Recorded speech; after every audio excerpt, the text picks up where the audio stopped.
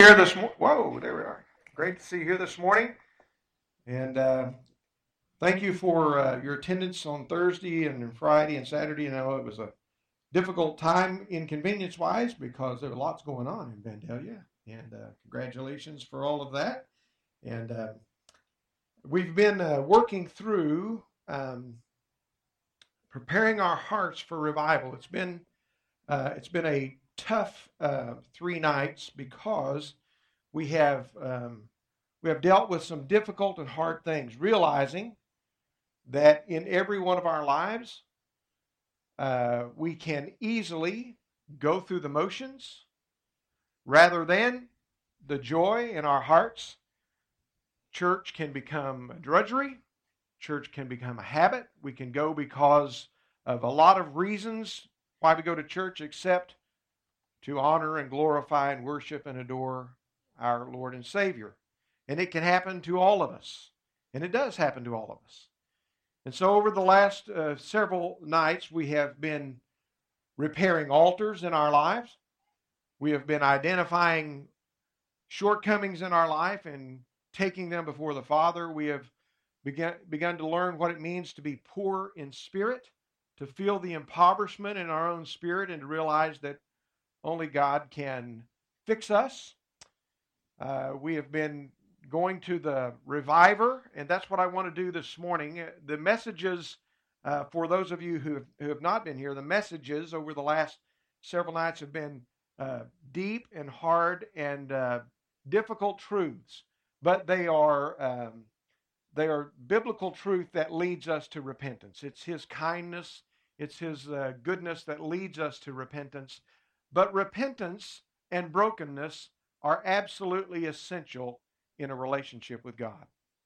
I want to tell you, and I promise you, God resists the proud. Now, the proud does not mean egocentric per se. The proud simply means those who will not bow the knee, who will not look at themselves in the mirror of God's Word, who will not humble themselves and be broken before the Lord. Jesus, in His Sermon on the Mount, told us, "Blessed are you who are poor in spirit." The first step to knowing God, even after you're saved, is to see yourself impoverished without Him. He has absolutely everything you need, and you have absolutely nothing you need without Him. Jesus said, "Abide in me, I'm the vine, you're the branches. If you don't abide in me, you can do nothing."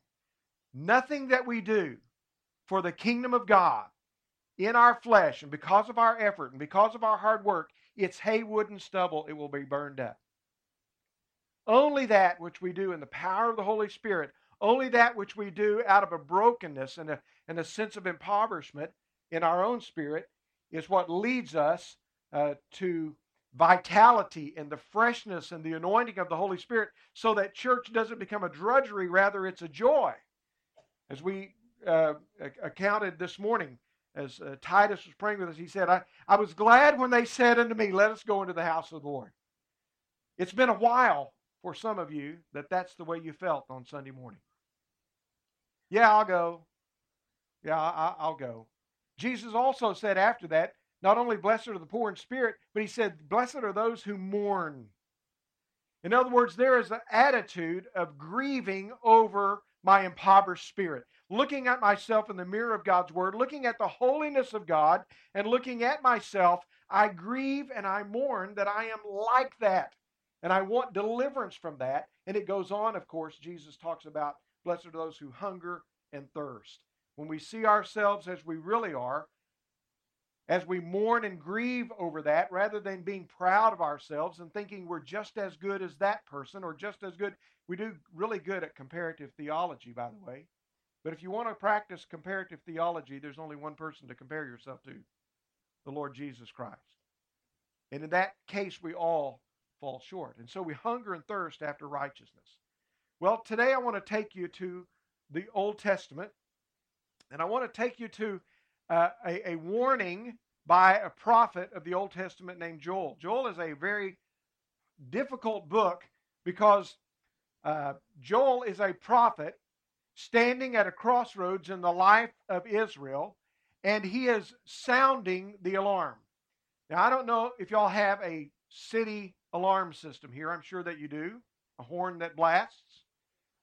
And when the horn blasts, unfortunately, it's a practice run usually, and so we get used to hearing the horn blast, right? And we don't really realize that it's a real emergency. But in Joel's day, God spoke to Joel and said, judgment is imminent. My judgment is coming upon Israel. Now, Israel had done what we have talked about several times. Israel was in a vicious cycle. God would bless them. And in their blessing, in their abundance, in having everything they needed, they would forget God. By the way, it is the picture of the United States of America church. We are so blessed, things are so convenient, things are so easy that we have forgotten God. We have taken for granted who God is and what He has done on our behalf. We all need to spend a month or so in a third world country church to see how those believers who depend upon God daily just for life and how they worship and how passionate they are to the things of God. Well, anyway, there was this vicious cycle. They would be blessed by God and they would forget God, so they would walk away from God, they would wander away from God, and God would have to send some marauding nation, some godless nation in judgment over Israel, and they would, under that persecution, they would repent and they would turn back to God and they would be blessed. And then guess what happened when they were be blessed? They would forget God. And they had this vicious cycle. In Judges, it happened 7 times. 7 times through a couple of generations there in Judges. Well, Joel is one of those prophets. He's standing at the crossroad and he is sounding the alarm.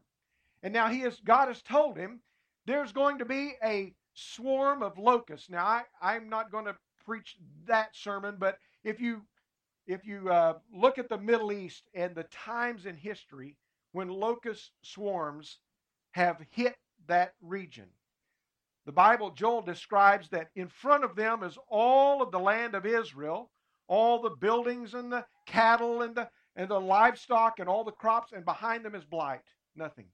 They eat everything. And Joel says to the people, God has said, I'm sending that locust to you. They're not only going to defeat you, they're going to destroy and devastate everything.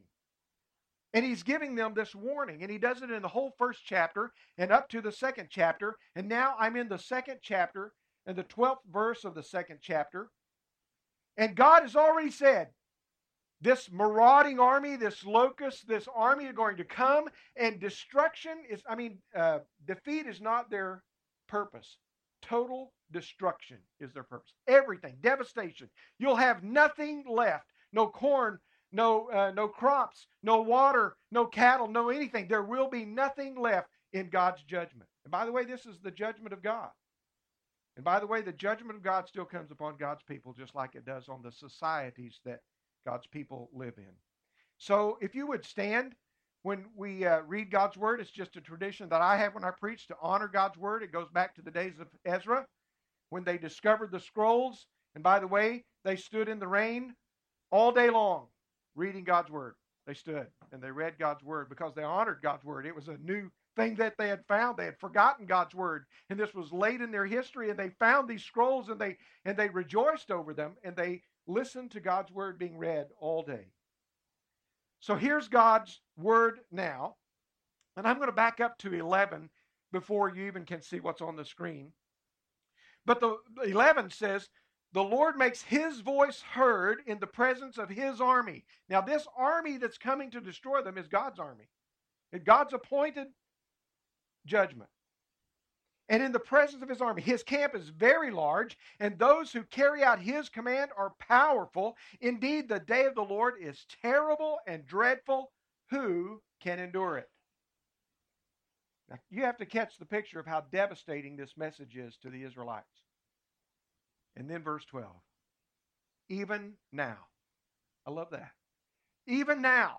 This destruction is imminent. It's just around the corner. It is going to devastate the land. It's going to destroy everything. But even now, this is the Lord's declaration. Turn to me with all of your heart, with fasting, weeping, and mourning. Tear your hearts, not just your clothes. A rent garment was a symbol of humility.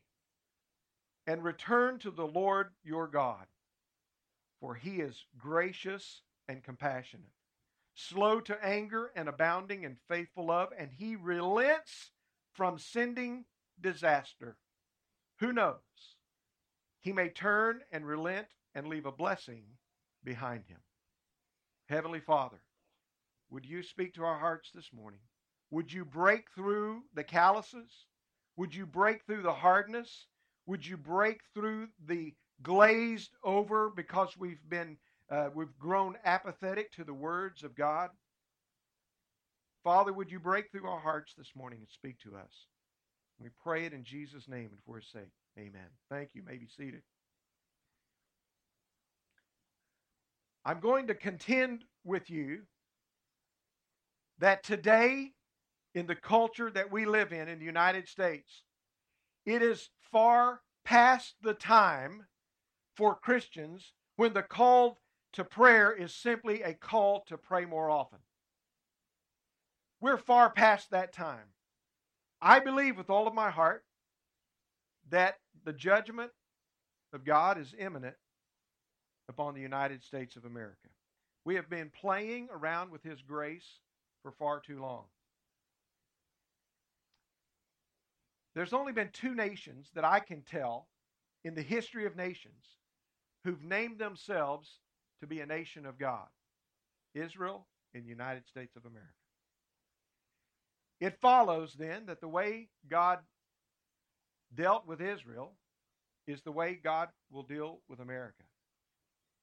When we once claimed we're a nation, one nation under God, we're a Christian nation, and our forefathers founded the nation on the biblical principles of Scripture and declared openly in their faith in God and God's ability to bless, we must see ourselves as in the path of God's judgment.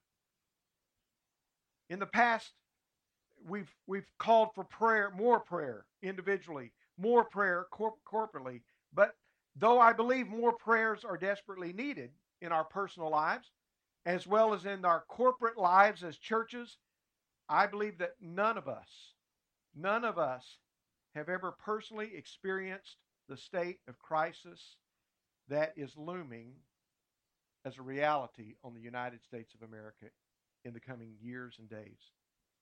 Many of us had this sense of the total depravity prior to the election. Many of us still have a sense that politics and politicians are not going to rescue the United States of America. If we do not turn back to God, our die is cast. And so, even though the election is over, I believe that the battle that we see every day on television between a becoming further and further and further separated society in the United States, where Christians are becoming more and more criticized, more and more persecuted. I believe, just as God did to Israel, he used ungodly people to judge his people. Just think about it. I believe that what we're experiencing now is child's play compared to the devastation that God's judgment is, I believe, is building. If this morning an alert sounded, the horn went off in your community, your iPhone began to blink and an orange alert or a red alert came on, if our iPads and our radios and our televisions all came on that imminent danger was upon us, and we received instructions of getting to a shelter in order to stay alive, our lives on that moment would intensely and forever be changed immediately. I mean, everything would be different. Priorities would be different. Things that we were going to do would be different. The only thing that we would be concerned about is the danger that is coming our way and getting out of harm's way. Life would begin to change for us immediately. We'd become aware of a danger so critical and so devastating that failure to act would be fatal. That's what would happen. We would say, unless we act, unless we get out of harm's way, we'll die. Now, in 1959, the United States Armed Forces and the Joint Chiefs of Staff invented the DEFCON system. DEFCON is the Defense Readiness Condition. And it's, as you probably know from movies, this prescribes 5 graduated levels or states of alert readiness from DEFCON 5 to DEFCON 1. Now it increases in severity, where DEFCON 5 is the least severe, to DEFCON 1 is imminent military action, nuclear war, as a matter of fact. Now, we have only been, since 1959, in the United States, we've only been to DEFCON 3 a handful of times. The Cuban Missile Crisis, Korea, and 9/11. We've only been at DEFCON 2 at the beginning of the Gulf War, one time in the history since it's been, we have never been at DEFCON 1, which is imminent nuclear war. Now, I don't want to use that acronym in a way to sensationalize the sermon or our spiritual condition this morning, but rather I want to call attention to what I believe is the spiritual condition of Christians in the United States of America. I believe spiritually, across the board of mainline denominations and across the board of churches that are meeting this morning, we are in a critical state as God's people. The most severe. We're on the edge, I believe, of living in DEFCON 2 spiritually, and maybe on the edge of declaring imminent and impending righteous and severe judgment of God upon our nation.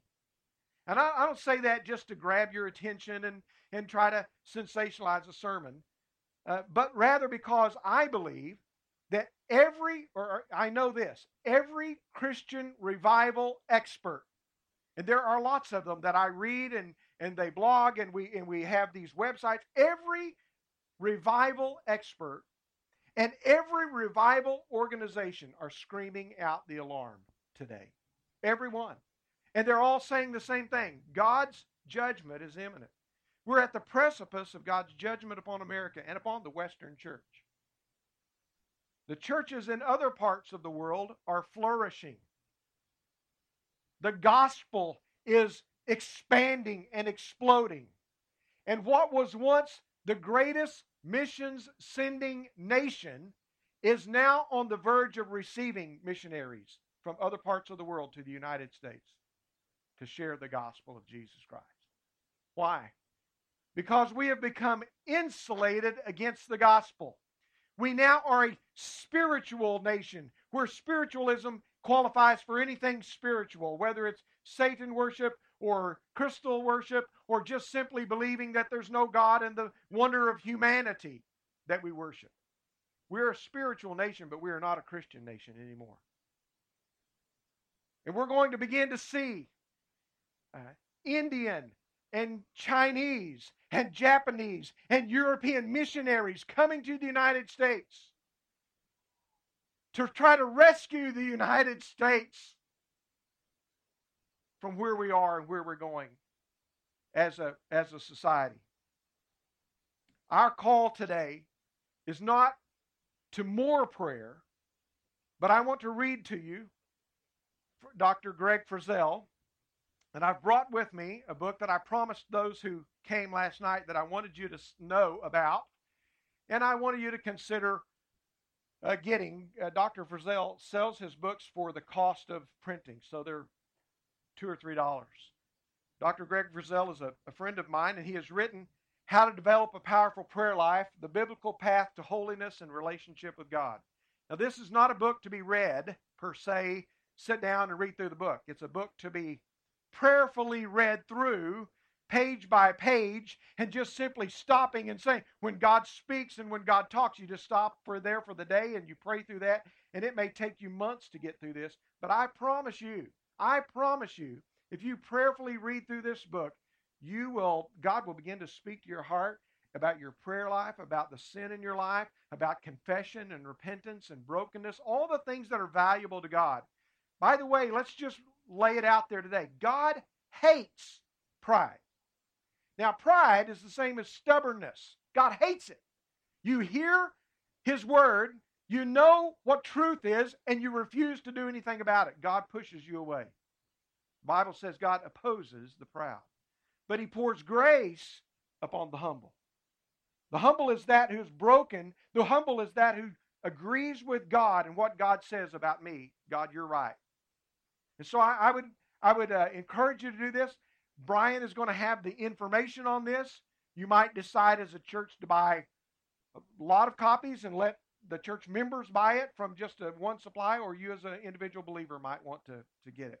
Dr. Greg Frizzell, it'll really bless your life, your devotional life, as you just read through it and pray through it. But listen to what he has said. It's a little bit of a long quote, so you have to stay with me. Our call is to whole life surrender and daily abiding prayer, rather than seeking blessings or relief from trials or even revival. True prayer is about seeking God's glory and His kingdom. True revival praying is about seeking an abundant love relationship with the reviver Himself. Rather than simply needing more prayer, Scripture calls for stronger prayer from effective, fervent prayer of utterly yielded hearts. We must pray God's deepest heart priorities in the full power and the leading of the Holy Spirit. In a nation and churches so filled with abominations, only seeking God with all of our hearts can turn today's rushing tide of evil. Instead of casual, general prayers, we need prayers that are effective, specific, and strategic. American believers must face the reality that our nation and many churches are already under fairly advanced levels of God's righteous judgment. Dr. Greg Frizzell. So this morning, brothers and sisters, I want to clearly sound the alarm. I want to passionately and fervently scream out the warning to all of us as believers. God's judgment is imminent. We must act. We cannot go on as life as usual. If you were here last night, we looked at Isaiah chapter 6, but you remember Isaiah chapter 6 where Isaiah sees God in His throne room, high lifted up, and the train of His robe fills the temple, and he sees God and he says, "Woe is me, I'm a man of unclean lips," and those kinds of things. And I reminded them here last night, but you may not know this, that the highly effective and successful King Uzziah, had died. Now, King Uzziah had reigned for 52 years, and after the divided kingdom, he had almost restored the boundaries back to David and Solomon days, which was amazing. He was a highly effective king. They had subdued all of their enemies, and he died. And it was then that God gave Isaiah this vision. In the year that King Uzziah died, he says, "I saw the Lord high and lifted up." Now, other places in Isaiah, God's telling Isaiah what to tell the people when King Uzziah died. And this is what he said. God called for weeping and mourning, for baldness and wearing sackcloth. Now, we know that was a symbolism of their humility and their brokenness as they shaved their heads and they dressed in sackcloth and ashes. But instead, Isaiah records the people's response. Joy and gladness, killing oxen and slaughtering sheep, eating flesh and drinking wine, saying, "Let us eat and drink, for tomorrow we die." This is the state of Israel, as God warned them of imminent judgment, as this effective king has died. And how do they respond? Let's party because tomorrow we're going to die. That is the United States of America today. They don't want to hear the warning. They don't care about the warning. And the sad news is many of them are sitting in church pews today. We don't want to hear a word of judgment. We don't want to hear a warning. We just want to go with life as usual. We want to just continue on. Isaiah sounded the alarm, and he and other prophets, they warned passionately about the impending judgment of God. But the people of God ignored Isaiah, ignored all of those prophets, and they ignored their warnings, and they went on with their godless lifestyle, and God sent judgment. And God's judgment wasn't just simply the evil kings that ruled after Uzziah, though there were plenty of evil kings that led Israel down the wrong road. But there was an abundance of them. But God's judgment included war, and it included defeat. Their cities were destroyed, thousands of their people killed, their nation taken over by godless nations, and the people carried into slavery and captivity. And make no mistake, this was God's judgment, not just an evil nation's doing. And the remnant of God's people who loved the Lord with all their heart, they were taken off into captivity just like the rest of them. Right? They weren't saved from it. Many of them were killed. Their nation was destroyed and controlled by a godless generation of people for generations. Let me just ask a profound and maybe a over-the-top question, but what would our lives and our children's lives look like tomorrow if God allowed the nations of Islam to control the United States? Yeah, what would that look like? If God's judgment back then took the form of giving them over to godless nations, what makes us think that God doesn't use godless nations today to bring judgment? What would our lives look like if God's judgment looked the same today as it did in the Old Testament? Wouldn't we, like Israel, weep and mourn and beg God for forgiveness and deliverance after the fact? Wouldn't we then tell God, if you'd give us another chance, we'd go back and we'd do it differently? If such devastating judgment came upon us, we'd wish for a chance to do it differently. And if you believe that there's nothing we can do now, if you believe that the mold is cast and God's mind is unchangeable, what will be, then you are not a Bible-believing Christian. If you don't believe that the fervent prayer of a righteous person is powerful and avails much, then you are not a Bible-believing Christian. Yes, we can turn the tide. Yes, God can relent. And instead of judgment, God can return a blessing. If my people who are called by my name will humble themselves and turn from their wicked sins and seek my face, I will hear from heaven and I will restore. Now, the truth is that we Christians hear this warning and we go home and forget. Nothing in our lives changed. We'll remember the days that we heard the warning later. Much like the lost person who wakes up after dying in hell. He'll remember every time the gospel was preached to him. He'll remember every time and every opportunity that God gave him to repent and become a child of God, and he said no. We as believers will remember every warning. Every time we heard God speak to our hearts to get serious about our Christianity.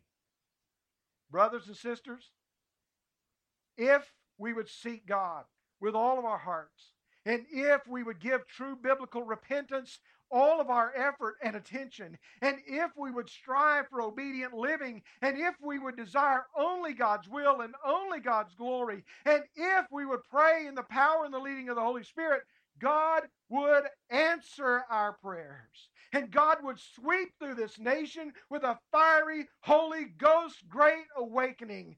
Things would drastically change if God's people. I'd like to get to the text now. My church is used to the sermon before the sermon. That was that. Let's look at the text. I want you to see three things in this text, and we're going to be done this morning. First, I want you to see the heart. Joel 2, 12 and 13. If you still have your Bibles open, I want you to read that. The heart. Yet, even now. It's the context of the whole chapter. You see, the context is this. God is sending judgment. It's done.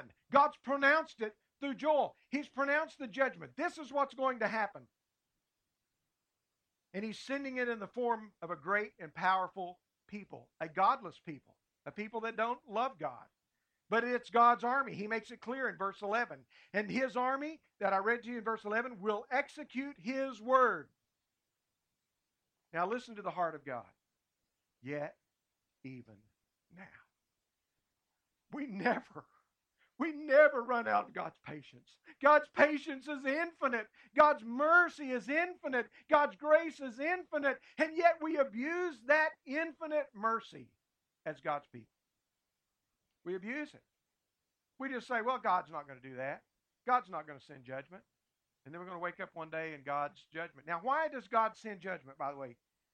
Does God send judgment upon believers for some sense of punishment and it's too late? No, the only reason God sends judgment on believers is that we might fall to our knees and then he can restore us. That's why God sends judgment on believers. But sometimes the judgment must be radical before we get on our knees and we get real before God. And so God says, before the judgment comes, yet even now. Yet, it's some of the most grace-filled words in all of Scripture. Judgment is imminent. Judgment is coming. Yet I will still relent, even now. Yet even now, his heart. He says, yet even now, if you return. Now, friends, I don't know how else to say this, but there is no relationship with God, even as a believer, the intimacy with God, without repentance. Repentance is the number one mark of a believer. Ongoing repentance. As a matter of fact, the believers in the early days were known as repenters. And in Romania today, where a friend of Brian and ours are living in Romania and missionaries, that's what a Christian is known as, a repenter. We repented once and we received the justification for our faith, but repentance is not done in our lives. We repent daily. We repent hour by hour. Repentance is the number one mark of a believer. If you're not a repenter, you'd better question whether you ever came to Christ. If you don't see yourself in the mirror of God's word and it drives you to mourn over your sin and grieve over your sin and see the impoverished nature of who you are and run to Christ, then you may not be a believer in the first place. Repenter. He says, even now, if you repent. Listen, my friend, repentance always gets God's attention. Always. God is consistent. He is faithful. He's not like us. I'm wishy-washy. I'm inconsistent. I'm passionate, and then I'm apathetic. God is not. God is always, always, always moved by repentance. God always responds to repentance. The definition of repentance is here in the passage of Scripture before you. All your heart, fasting, weeping, mourning, rending. That's the picture of repentance. Is that a picture of your life? As a believer. Fasting, weeping, mourning, tearing your heart. Does that somebody go, that's me. That describes me to a T. The problem is in church is we've gotten over repentance. We made it civil now. Simple. Easy. We just say, I'm sorry. Have you ever said, I'm sorry to your spouse for the 40th time and they finally go, don't even be telling me you're sorry because I know you're not. That's how we treat God. Repentance is described in the passage. Even now, turn to me with all your heart, fasting, weeping, mourning, tear your hearts. You see, I need to compare my prayer life with these words. For he, this is the next thing about God, if we repent, for he is gracious, merciful, slow to anger, abounding in steadfast love, and he relents or changes his mind or takes a softer stance over disaster. You see, my friend, God is equally just. He is equally righteous. He is equally judging. He is equally gracious and merciful and slow to anger. But God always seems to prefer to act in steadfast love and grace. Always. He's always merciful. It is never too late to seek the Lord in prayer and have him answer you in prayer. Secondly, and I'll go quickly, the priorities. The priorities. Jesus told us the priorities in Matthew 6:33, didn't he? Seek ye first the kingdom of God. Actively pursue, actively search, actively pour effort and priority as opposed to these other things. Other things. Our whole problem in modern Christianity is a divided mind and heart. We love God a little bit and we love the world a little bit. And we want the best of both worlds. But Jesus said you cannot serve two masters. You cannot do it. We're where we are as Christians in this nation because we're riding the fence of priorities. We have divided hearts and divided minds. Third thing I want you to see as we look at this, and I'm moving rather quickly, Jeremiah 29:13 tells us about the passion. We've looked at God's heart, we've looked at our priorities, and now the passion. When, Jeremiah says, when you seek me with all your heart, God promises I will be found by you. God promises I will restore your fortunes. God promises I will gather you from the nations. That's what he told Israel. I will bring you back. In other words, God's promise is to answer every one of the requests they were making if they would only meet his conditions. To tear their hearts, weep and mourn with fasting. By the way, that's something we don't even want to talk about as Southern Baptists. That fasting thing, that goes against fried chicken. But we don't fast anymore. We don't fast. And Jesus' assumption wasn't, if you decide to fast, but Jesus' teaching was what? But when you fast, this is the way you do it. There is an assumption on the part of God that God's people fast. And they fast for a purpose. What is the purpose? To seek the Lord. We deprive ourselves of food for a time so that we might seek the Lord. And listen, that is just not American at all. We're not going to do that. Why? Because we're not serious about seeking the Lord. Because we're not serious about seeking the Lord. So passion. And then lastly, and I'm going to be done, the power. Where does the power of this prayer life come from? And I want to take you to James 5:16. And I'm going to end with this passage here in James. If I can find it. James 5:16 says this. The prayer of faith will save the sick person, and the Lord will raise him up. If he's committed sins, he'll be forgiven. Therefore, confess your sins to one another and pray for one another that you may be healed. The prayer of a righteous person is very powerful and effective. And we talked about Elijah and the prophets of Baal. Elijah was a human being just as we are, and he prayed earnestly that it would not rain. And for 3 years and 6 months, it did not rain on the land. Then he prayed again, and the sky gave rain, and the land produced fruit.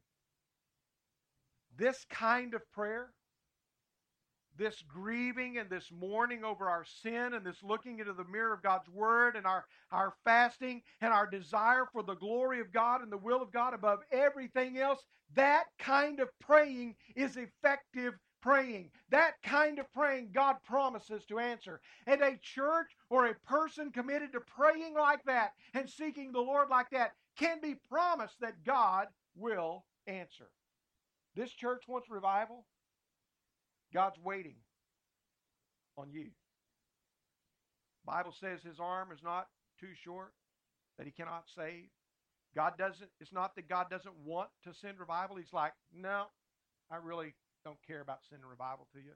It's not that God can't. He doesn't have the power to do it anymore. God can do whatever he wants. It is the fact of God's people God's people, having apathetic, divided hearts. And we all have them. But God promises throughout Scripture that such kinds of prayer are effective and powerful. Would you heed the warning from Joel today? Even now, says the Lord, if you turn to me with fasting and weeping and mourning and tear your hearts, God will relent. God will, rather than bring disaster, bring blessing. That's what it says at the end of the passage. Would you bow your heads with me for a moment? Heavenly Father, this is up to you, Holy Spirit. I can't bring conviction on anyone. I can't transform anyone's life. Nothing I can say or do can impact a person's life. But Holy Spirit, that's what you do. You can transform lives.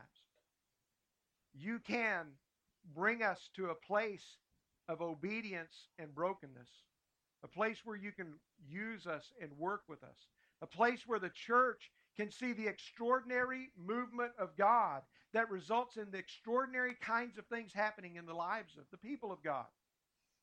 Lord, we want revival.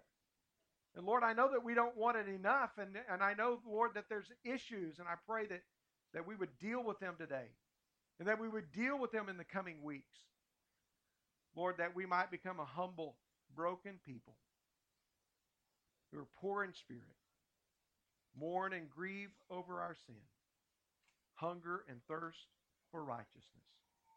And I pray it in Jesus' name. Amen. Would you stand with me? And as your worship leaders lead you, and I'm going to ask your pastor to be here at the front. We've talked a lot all week long about the altars and repairing altars in our lives. The altars in the church need to be repaired. I mean, man, when I was a kid and my parents were small, man, there were brush arbor revivals. Man, people flooded the altars not to get saved, but to pray for those who weren't saved. We've lost the passion of using altars in the church. I'm not doing that for any kind of pressure on you this morning. I'm just simply saying sometimes bending the knee at the altar is exactly what God asks of his people, to lead us toward repentance and brokenness. You do what God calls you to do as your praise team leads you. Your pastor is here at the front.